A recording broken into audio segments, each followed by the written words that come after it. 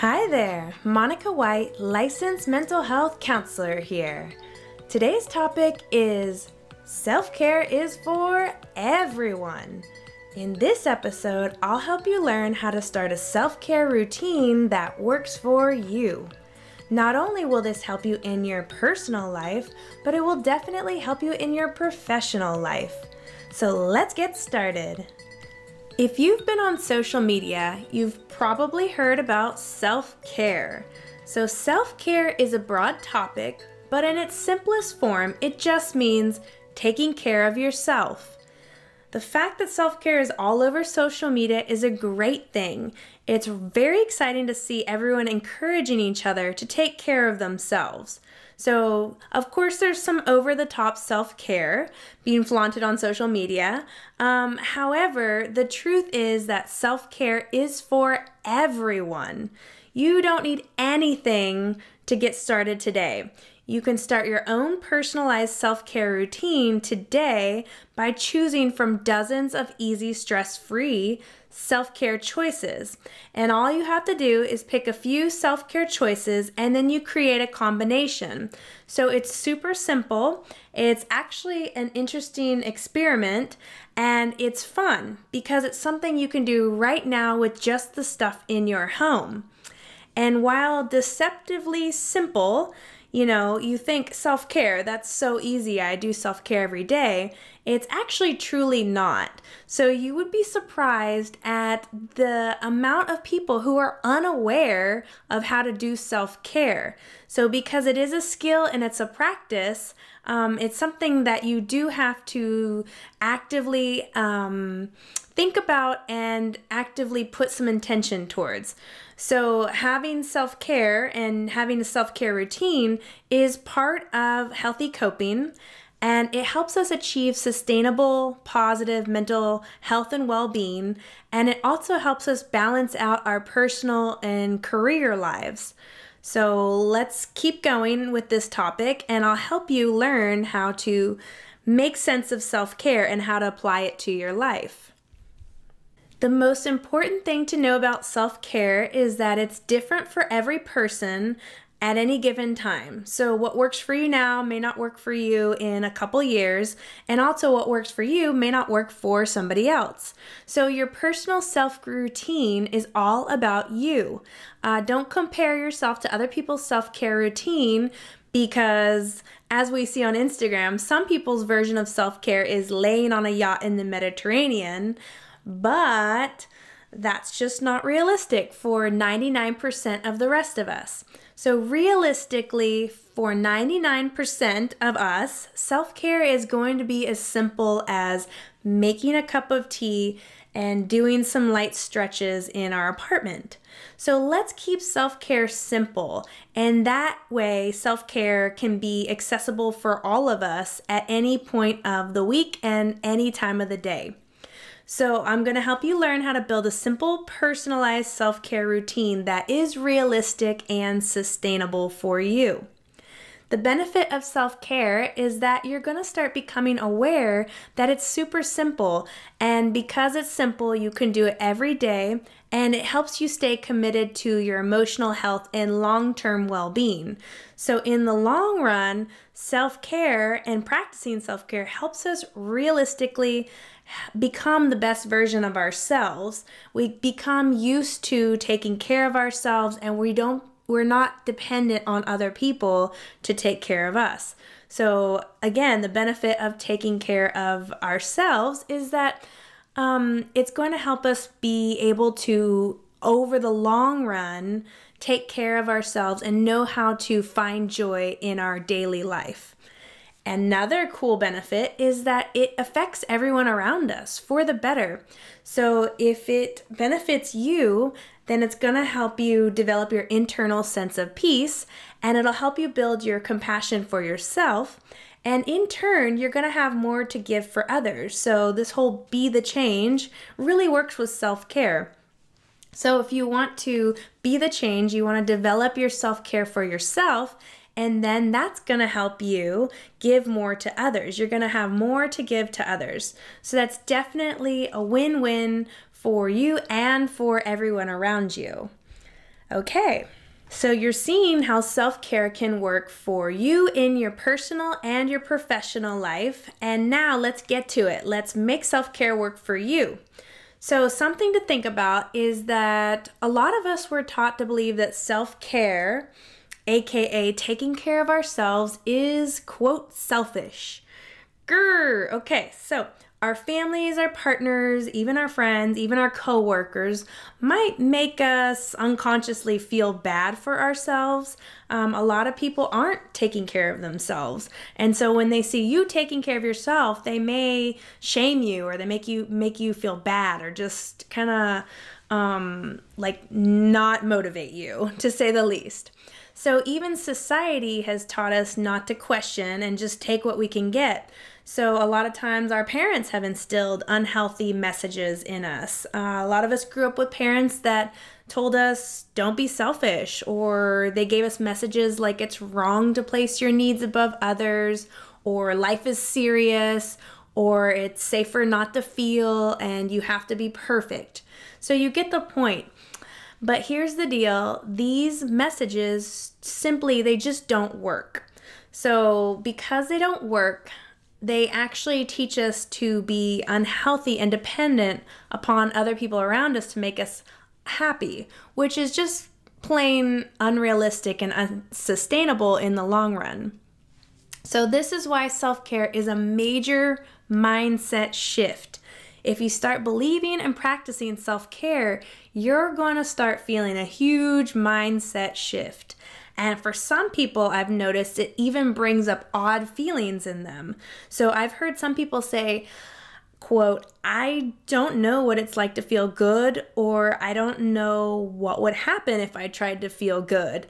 For other people, it can bring up anxiety, sadness, maybe even regret. Some people feel regret that they didn't start taking care of themselves earlier on in life. However, it's never too late to start, and the sooner the better. So you've got to believe that you deserve to feel good. And as a clinician, I know that self-care is a part of your personal Bill of Rights. So you have the right to be healthier than people around you, and you have the right to take care of yourself and advocate for yourself and stand up for your wants and your needs. So if you weren't encouraged to love yourself growing up, which many of us, most of us were not, you might have some of these old limiting beliefs like self-care is selfish and it's only for other people, or simply you just don't have time for it. And those are totally normal thinking patterns and totally normal thoughts. However, let's do what works, and I'm telling you, self-care works. So we're going to expand our mindset today just a little bit more and change the way we think and talk about self-care. Okay, so I've made a convincing argument about why self-care is so important and how it benefits you and then in turn benefits everyone around you. But now let's talk about how building a self-care routine can work. So it starts by really, really small steps. The trick is to do a simple self-care routine and make it so simple that you can do it every day. So a simple self-care routine is so easy. All it means is you pick a few things from a self-care list. There's probably hundreds of self-care things you can do.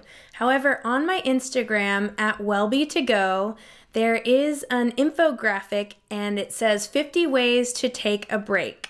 So this is 50 ways to do self-care, and some things are very simple, like listen to music or go to a body of water or let out a sigh or sit in nature, buy some flowers, create your own coffee break, pet a furry friend, engage in a small act of kindness, or read or watch something funny. So those are some of the 50 ways to take a break. Of course, there's hundreds of ways to do self-care and to take a break, but let's just stick with this graphic for today and keep it simple. So pick 2 to 3 of these coping skills and create a sequence. And it's very interesting because you can create any sequence or combination just by putting together 2 to 3 coping skills. And you can also create a sequence depending on what mood you want to achieve. So moods can be things like wanting to feel calm or gratitude, peace, excitement, energy, satisfaction, contentment, and so forth. So let's say today you are feeling, let's say it's Sunday and you feel lonely or stuck. So you're just kind of blah. So it's Sunday afternoon and you're feeling stuck and lonely. So then if I want to create a mood or an energy, I will pick out 3 coping skills from my self-care graphic. So for example, I would, in order to get unstuck, number 1, I'll do something proactive. So I will make some tea. Then number 2, I'll put my legs up on the wall to get some circulation. And then that will inspire me to do number 3, which is to do some light stretching. So for example, another example is if I want to feel contentment. Then I'll create a sequence of 3 coping skills or 3 strategies that will build this mood of contentment. So number 1, I can sit in the sunshine. Number 2, I can look at the clouds mindfully. And 3, I can feel grateful for my day that I'm able to just sit in the sun and look at the clouds. So that will create this mood, this energy of contentment. So a couple other examples. So on my Instagram, when I posted this self-care infographic the first time, I asked if anyone had any versions of self-care. So my sequence for that day was that I wanted to create energy. I was feeling very lazy and lethargic and just not happy, not good, just kind of feeling lazy, I guess is the word. So then, in order to create this energy of excitement and just an energetic feeling in my body, number 1 in my sequence is that I noticed my body. So I noticed, I'm feeling lethargic today. Number 2, I took 2 deep breaths.